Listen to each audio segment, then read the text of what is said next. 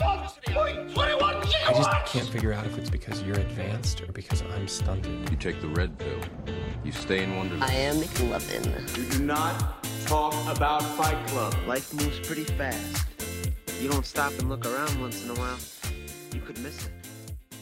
Hello everybody and welcome to another episode of the Glacé Film Club podcast. Yes, I'm here to dive into a film once again, explore it, pull it apart and let you know what I think of it. But you know I don't do this alone, I never do this alone.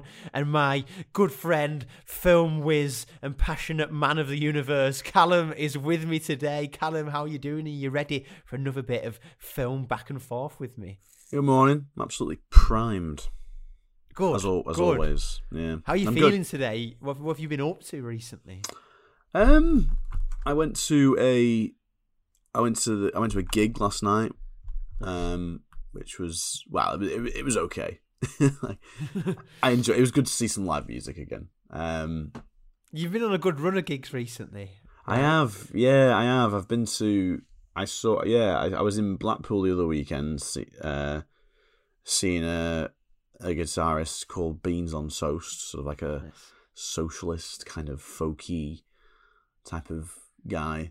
It was good. It was really, really good. Straight. Yeah, absolutely. Yeah, it was really good. I feel like all the left wing people in Blackpool came out of crawled out from under their rocks and sort of came together at this gig. I didn't expect someone like that to have a following in the hometown of Blackpool. However, but there you have it. Apparently, it does. So that was cool. What else have I been up to? Nothing really. I mean, yeah, nothing. I mean, I obviously the gigs and stuff, but nothing sort of incredibly exciting. I feel like making life happen. Yeah, just kind of existing. Really, I think there's a beauty to just existing. I'm conscious that everything has to be a kind of a grand. I've got to be doing something amazing all the time. Yeah, like a moment. Exactly. Yeah, a moment or but when actually sometimes the footnotes are just as powerful rather than. Yeah, I'm with you on that because we do often feel the pressure just to constantly churn out moments, don't we? Because I mean, that question I asked you there is probably a bit low, isn't it? What have you been up to? And then it's like, oh, I need a list of specific things I've been doing to be like, oh, my life's been worthwhile because I've done this, this, and this. No, I'm with you, just enjoying the existence, enjoying the pace of life. Yeah, just existing. Yeah. Good. I like that. See, we've got to a good place already early on in the podcast. Great analysis. I haven't even started analysing the film. What have we become? We've crossed another plane. Public intellectuals, Marcus. Public intellectuals. Radio 4 will be on the line before we know it. But until then, we'll still bang out these film reviews. And we've got another biggie today. We're not shied away from a classic once again. We've got a big one. Martin Scorsese, Taxi Driver. It's something that we think is one film that we want to get into, we want to talk about, we want to go through those big cinema films. Yes, we talk about new releases and get into those, but there's a lot of films on the cinema canon that we always want to try and work through and find out what they mean to us, but what they mean to the development of film over time. And this is one of them that's been calling out to us for a while, so of course we dived into the back seat of the taxi of Taxi Driver and see where it drove us to. And the first stop off is going to be Callum's overview of the film. So Callum, as always, can you give us a little overview, please, of Taxi Driver? I'm loving the analogy. I really want to steer into some more analogies. So there you go. Let us steer into it. Oh my lord. Anyway, yeah. So I feel like Taxi Driver is one of those. I was saying to you off air, it's one of those movies that I think any sort of lover of film or anyone who's interested in film should see it at some point, just because it is a really, really well put together film. It was filmed in 1976, so quite an interesting decade, particularly in America or just American history generally. And the film does sort of comment on a lot of the social, political, economic issues that are happening in the mid to late 70s. It was directed by Scorsese, written by Paul Schrader. It's got Robert De Niro in it and Jodie Foster, which the film got it got criticised quite a little bit. It's quite controversial because Jodie Foster's character, she plays a 12-year-old. She is a 12-year-old, but she plays a child prostitute. So it got quite a lot of controversy for that. But it's been hailed as like one of the greatest films ever made, largely because of its cinematography, but also because of the social and political issues that it focuses on. It follows the story of a guy called Travis, who's played by De Niro, and he's been discharged from the US Marine Corps. He's a Vietnam veteran, and he's quite obviously got PTSD, and he's living on his own in a bedsit in New York City. He takes a job as a taxi driver, exclusively driving around at night, which I think is significant because the film he suffers from insomnia, and the film's all about sort of how he processes that insomnia, and I think it's manifested in his viewpoint of society. The film's all about the male gaze, like how does he interact with the sort of underbelly of New York City. And he goes to all sorts of different sort of places, like he goes to like porn theatres and keeps a diary as well, talking about his attitudes to race and women in particular, and he's absolutely horrified and disgusted by the sort of the poverty that exists in New York City. So it follows his journey, back-to-back night shifts, driving a taxi around New York, and it culminates in him trying to assassinate a presidential candidate, I think. Is he trying to assassinate a presidential candidate, or is he trying to assassinate the president? The presidential candidate. Yeah. So he's trying to assassinate him, but he's not successful because all his rage and his emotion and his insomnia has led him up to this point that he wants to kill somebody who he believes isn't necessarily doing anything, but he also believes that will get him attention, the attention that he desperately craves because he is very lonely. That doesn't work out, so he ends up going to a brothel and shooting a load of pimps instead, and the film manifests in this sort of explosion of quite graphic violence. I think it's more of a commentary on American society in the 70s, really. But we'll delve into the themes, won't we, Marcus? That's Taxi Driver in a nutshell. Thank you very much for that, Callum, and I will leave a tip after you drop me off. But no, great, thank you. And I'll give my initial reaction, and I'll start by saying these type of films, I always slightly conflicted because classic cinema pieces, and this is a classic cinema piece, yes, because of the themes we're going to discuss, but because visually, the type of filmmaking and what it represents. And I do like these type of films. Like, in my head, it's comparing a bit to Godfather in terms of why that's such a big film. And Lord is one of the greatest because it's an epic of cinema, both visually, a big story, and also the graphic nature of it. And films that appeal most to me are more ones where I connect with the dialogue, I connect with the plot and story and the characters. Whereas films like this, I feel, are loved because of their style, their visuals, and the experiments that it takes within the story and the themes, which is great, and I love getting that range of it, but I'm always going to struggle to connect as much with these films. Having said that, I did think this was fantastic in terms of those reasons I've laid out, and I think that it made you feel uncomfortable in certain ways and dragged you into that weird, almost ethereal world that he lives in of non-sleep and, like you say, living and working in the underbelly of New York and seeing the worst sights possible there, but actively searching out those areas, whether it be because of his struggles and his PTSD or because he wants to push himself further into that underbelly as part of his identity. And I liked that feeling of kind of uncomfort and the visuals of the film. There's a lot of isolated shots just of him and his character and how he feels, and like you said, the writing of the diary, but also just him in his apartment on his own, and you feel the stuffiness, you feel the heat from outside, you feel the isolation of him, and for that you can definitely get the delivery of the film of, like I said, those quite powerful visuals and the feeling it's looking to create within the audience.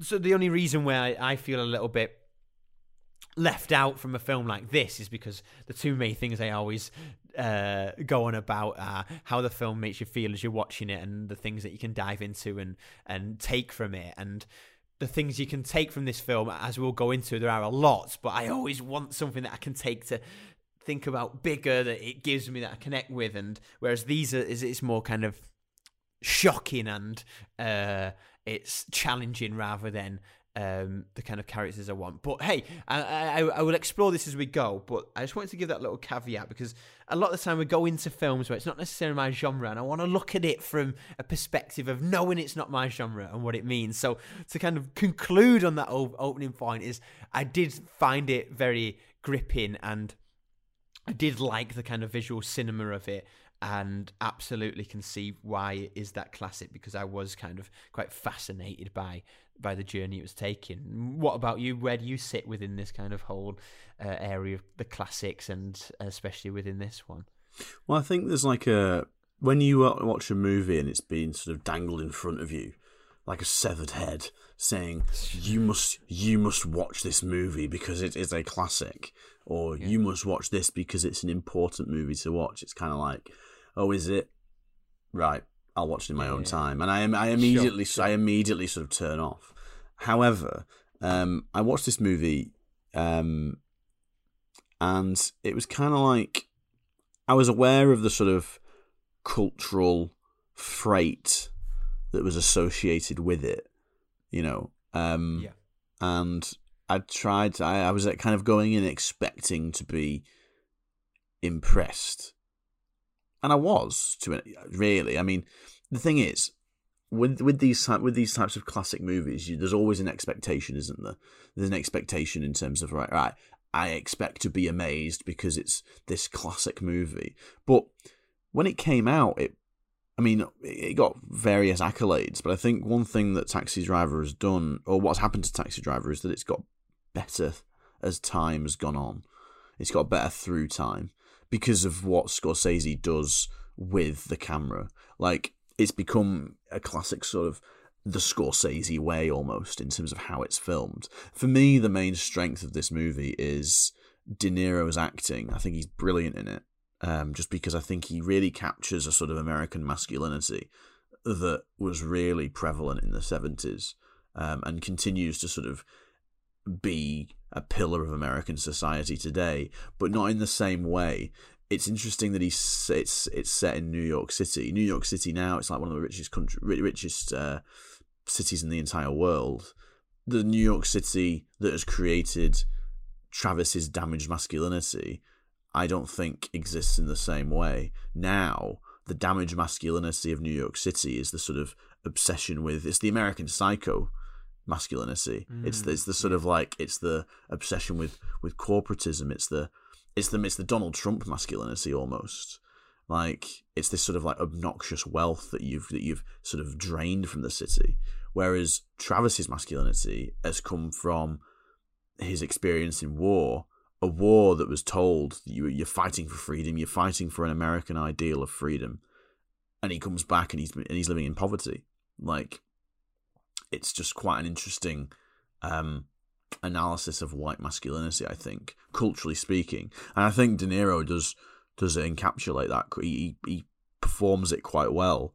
But the cinematography is the thing that also gives the film its freight, really. There's a weight to the film in terms of how it's filmed. I mean, Travis is always positioned slightly away from others. For example, like in the shots, he's always on the edge. Even in groups of people, when he's talking to his fellow taxi drivers, he's always on the edge of society. And the cinematography, you're seeing New York through his gaze, and that's why the movie's quite skillful in sort of.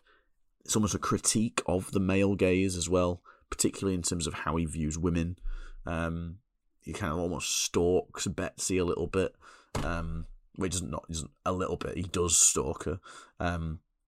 It's sort of like analysis of race as well. Like, I think the movie has a lot of cinematographical. Is that a word? We'll go with that. Cinematographical freight, and that's the thing that I keep using the word freight just because it heavy like movements. Like it is though, isn't it? Yeah. Anyway, I'm rambling. I like the cinematography. Yeah, absolutely. And I'll crack on with that point because I feel like the film is it's an uncomfortable watch. That's what I describe it as. It's quite uncomfortable in many ways because, like you say, he's an uncomfortable character. He's there stalking women. He's got uncomfortable views at times. He's got very uncomfortable actions all through the film, and you feel like you float through the film with him. That's the symbolism of the taxi as well, isn't it? Is that you are just slowly cruising along with him, and the whole film feels a bit dreamlike in that sense. Is that you are floating through with Travis's character, but feeling discomfort all the way. You never feel settled anywhere. You never feel like you're comfortable in a certain situation, like his life, and obviously the taxi itself. And I think those scenes always are quite powerful when it comes back to him in his apartment, as I mentioned before. You feel enclosed. It feels a bit stuffy, and that represents the isolation of him from society, which plays out in every element and interaction he has in the film, as you say. But I just wanted to go back to you on that and you mentioned about war and the American masculinity and the society that plays with. And obviously he comes back to New York and has a big issue with how society is, and his biggest outpourings of rage and frustration are about the scum of society, how, like you said, poverty, how people act in New York. But of course, violence plays a huge part in this film. It revs up to extreme violence, but violence always is there, bubbling away, whether it be in the small acts of violence or the conversations he has. What do you think is the role of violence within the film, and how do you think it serves to push those themes that you've mentioned there? Well, I think his character is most clearly expressed through violence, isn't it? I mean, violence itself, it's not just about the execution of pimps or the beating people up, or it's not, the violence isn't just about that. It's actually about the violence of the violence of sight as well. Like, he sees a lot of violent poverty, like extreme forms of poverty, extreme forms of just wealth inequality. I mean, there's a divide that exists in society, in the sense that he frequents all these sort of porn theatres, and he frequents all these places where he's trying to sort of, I don't know if he's trying to come to terms with his sort of sexual identity, or whether he's just kind of lonely and sexually repressed. But I just thought of it just then. There's an interesting sort of thing going on here with violence, in the sense that, like, in the 60s, or like sort of sexual freedom, sexual liberation, it's seen as this sort of like hippie, sort of cool, progressive thing. But when that's expressed in a really, really poverty-stricken area of New York, with a guy that's obviously got PTSD, and he's trying to make sense of it, he's trying to sort of unleash his sexual repression, I guess, in the most horrific and violent way as well. But like, the space where he can do that is sort of lauded as a horrible place to do it. He doesn't know how to communicate with people. He doesn't know how to interact with the opposite sex, because the space doesn't exist for him to do that, because every space that he travels through is just constantly violent and poor and completely displaced, I guess. So it's an interesting complication within his character, is basically what I'm trying to say, in the sense that, you know, I think it's a critique of white men in Reagan era America, but I also think it's about an intensified obsession with the Third Amendment and trying to be noticed and be something, particularly in a society that throughout the 40s, 50s and 60s continually told people that you can be whatever you want to be, America is a land of freedom, etc., and all the cultural baggage that comes with that, the political baggage that comes with that. And he's kind of he's embodying, or at least trying to come to terms with that transition. He is a product of conservative America. You know, he's a US Marine that went and fought in the Vietnam War. He presumably grew up, because he's only in his 20s, so he would have grown up in the... He would have been a child of the 50s, a child of the 60s. He's grown up in a... He's a product of conservative America, but then America is becoming intensively more conservative. But you've got the hippie movement as well, and you've got the countercultural movement, but you've also got the sort of the racism as well, and the poverty as well. And it's like, how does he fit into all of that? He's like he's almost living in... He's living and experiencing several worlds by being a taxi driver, because he's seeing so many different sort of tranches of society. And I think that's the violence of society right there. I think it's not just about it's not just about killing people violently or beating people up. It's about the sort of the violent transition that society is going through, almost both economically and socially at the same time. Yeah.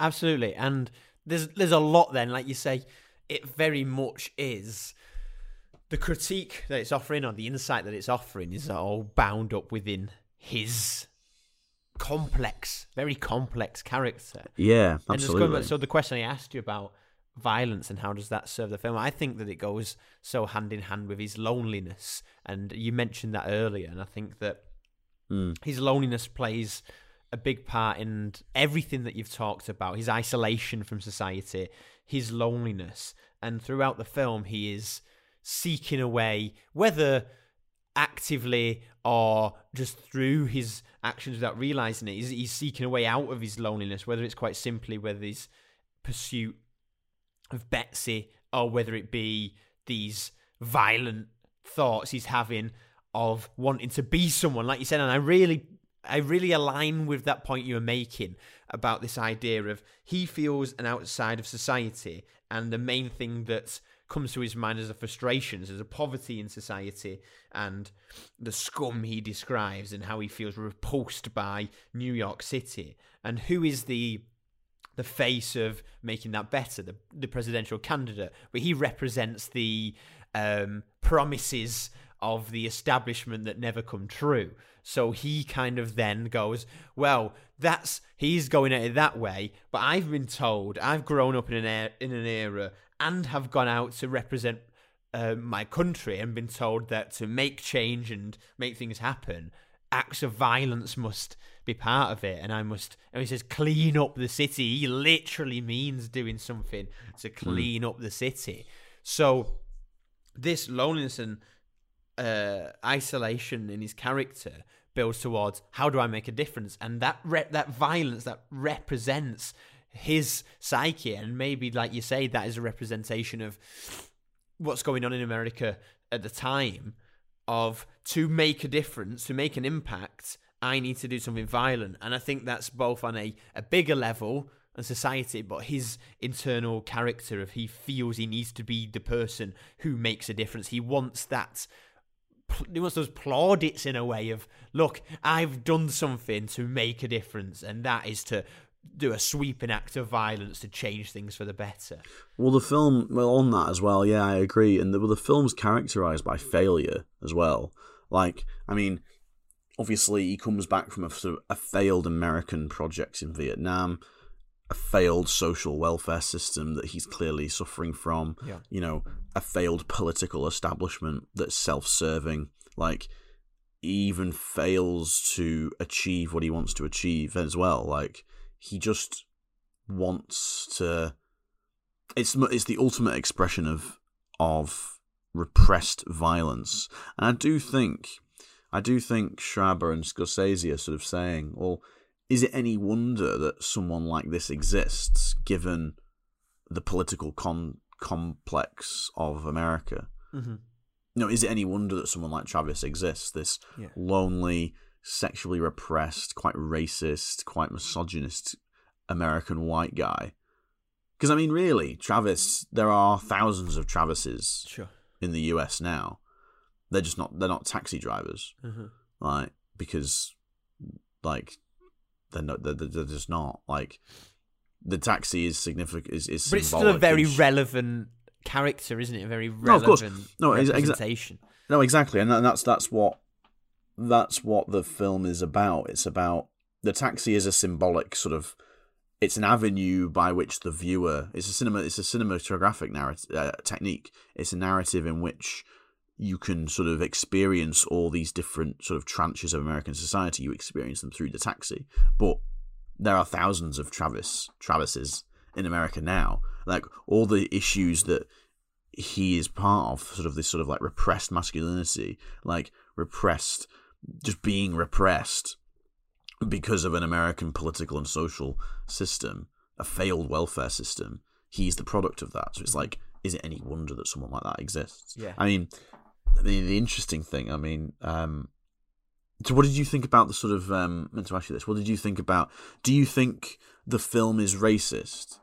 Or do you think, because obviously racism plays a huge part, doesn't it? And like Travis's character is sort of the product of an American system. It's like, do you think the film is a critique of him and his character and what he represents?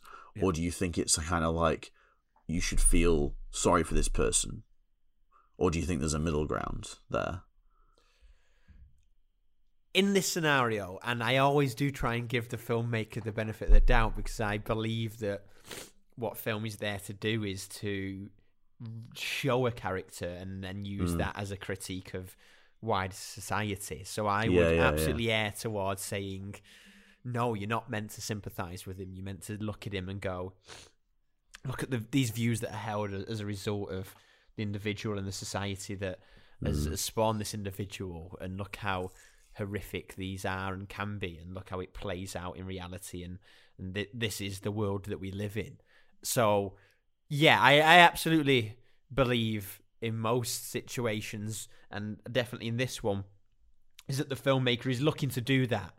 This is why it is obviously a tricky line, because there's very clearly racist acts and language used in it, which on the surface then you're like, okay, well, that is racist. And it is, but those characters are using it, and they're using it to serve the purpose of, you are meant to look at these people and be disgusted by the behaviour and be like, okay, well, yeah, that is society, isn't it? Look how horrifying this is. So yeah, I think that was definitely what I'd lean towards, is the filmmaker going, look, I'm using this as a representation to go, look at this person and then look at how it reflects society. You're not meant to sympathise. You're meant to be put off and learn from it. But it's a tricky line with film, and I think a lot of creators of art struggle with that, because by you run a risk of doing that with people who do look at it and sympathise with it, and then you end up actually making the opposite point of what you're trying to do, rather than point the finger and go, just look at this. You're actually creating a character that people get behind and align with. Yeah, because I was thinking that what you just said there, this sort of like, because I mean, like I said earlier, like there are millions of Travises in society now. I mean, half of them voted for Donald Trump, right? I mean, it's just an interesting character. I think the character's more relevant, I guess, than it's ever been in a way. But I mean, I guess the reason why I asked the question was because I think there's a kind of an element of sort of dramatized racism, like when he shoots the black thief, for example. There's a kind of like sort of embodiment there, I guess. Yeah, because that's quite shocking, because he shoots him dead. Yeah. And then he just kind of walks off, and the shop owner's just like, oh, don't, as if it's just like, I can sort this out, fine. As if it's nothing. Well, it's like that scene in particular is quite important, though, because like the black guy is robbing the store because he's poor, and like the film makes it about Travis being the anti-hero because he saved the shop from being robbed by this black thief. You know what I mean? So it's like it's quite a difficult sort of scene to watch, and I'm not necessarily. Are we meant to sort of see Travis's character as a result of poverty, and he's been driven to that point? Because obviously his views come from somewhere, and the idea and the implication is that his views and the way he is has come because he doesn't have a lot in the American society anymore. But then in other respects, then the racism as well is like displaced onto other characters as well, like with the psycho passenger in the back of his cab. Yeah. When he thinks his wife's sleeping with a black guy. So there's elements. It's such the reason why I like this movie is because the themes that it brings up are so complex, and that it doesn't necessarily leave you with one definitive analysis. Yeah, absolutely. Anyway, we're gonna have to push on because there's still some bits I want to get through, and we're having a good old chat here. And so I just want to, before we round off, I want to talk about the ending, because I found that really fascinating and intriguing. And hey, there's probably countless discussions of this already online, but I just wanted to talk about my initial reaction without even diving into that. So the ending, he goes and shoots up the brothel, and afterwards he gets shot, but then it kind of fades into him becoming a bit of a hero off the back of it. Loads of newspaper articles written about him.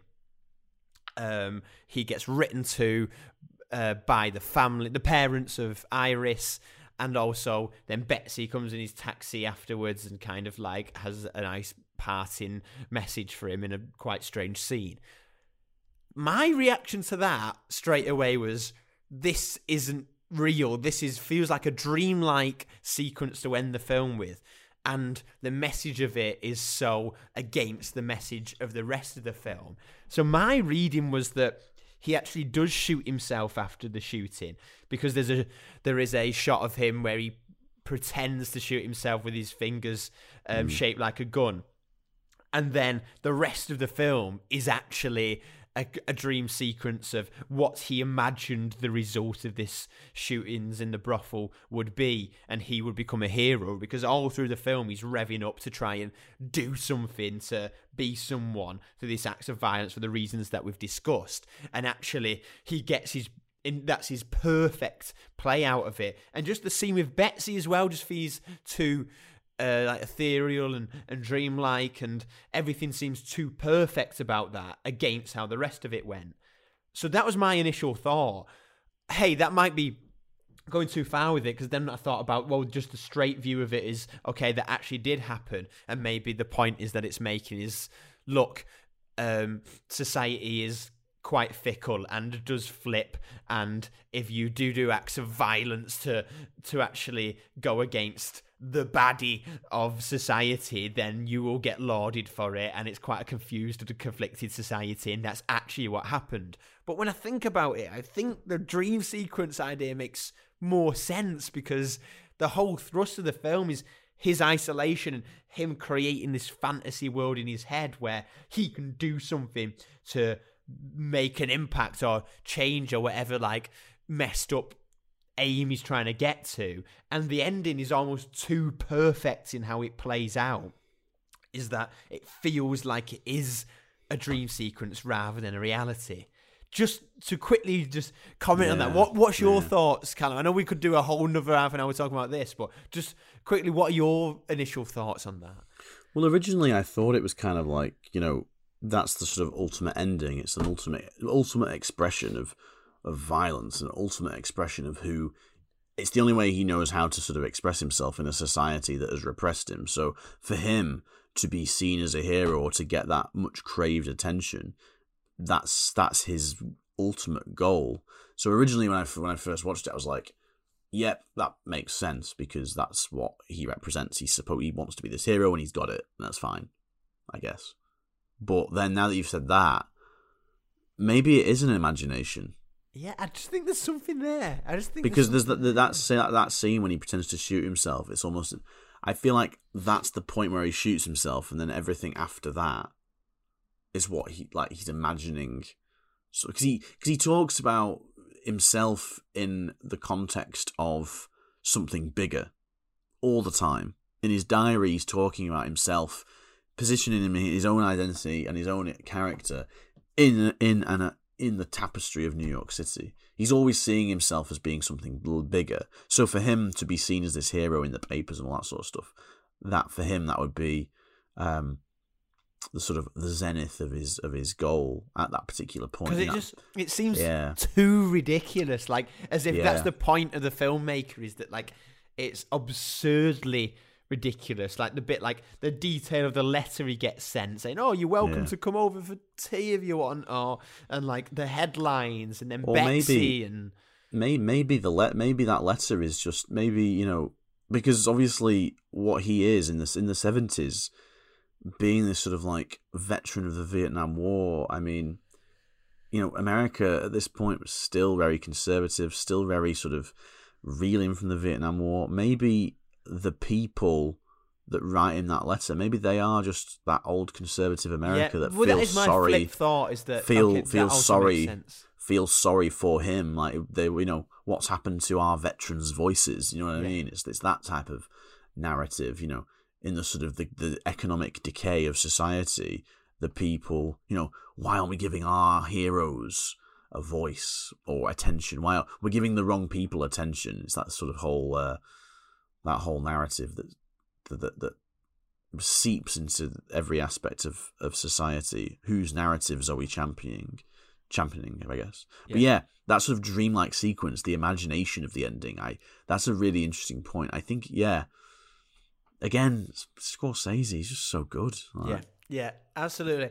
Absolutely. Anyway. But let's wrap there. Let's wrap that there. Some great discussion points there, Cameron. I'm really glad we got into that. So thank you for diving so deeply once again. Let's wrap up with our closing thoughts and rating. So just a quick back to the caveat, as I said, don't always dive in easily with this type of genre, but did like this film.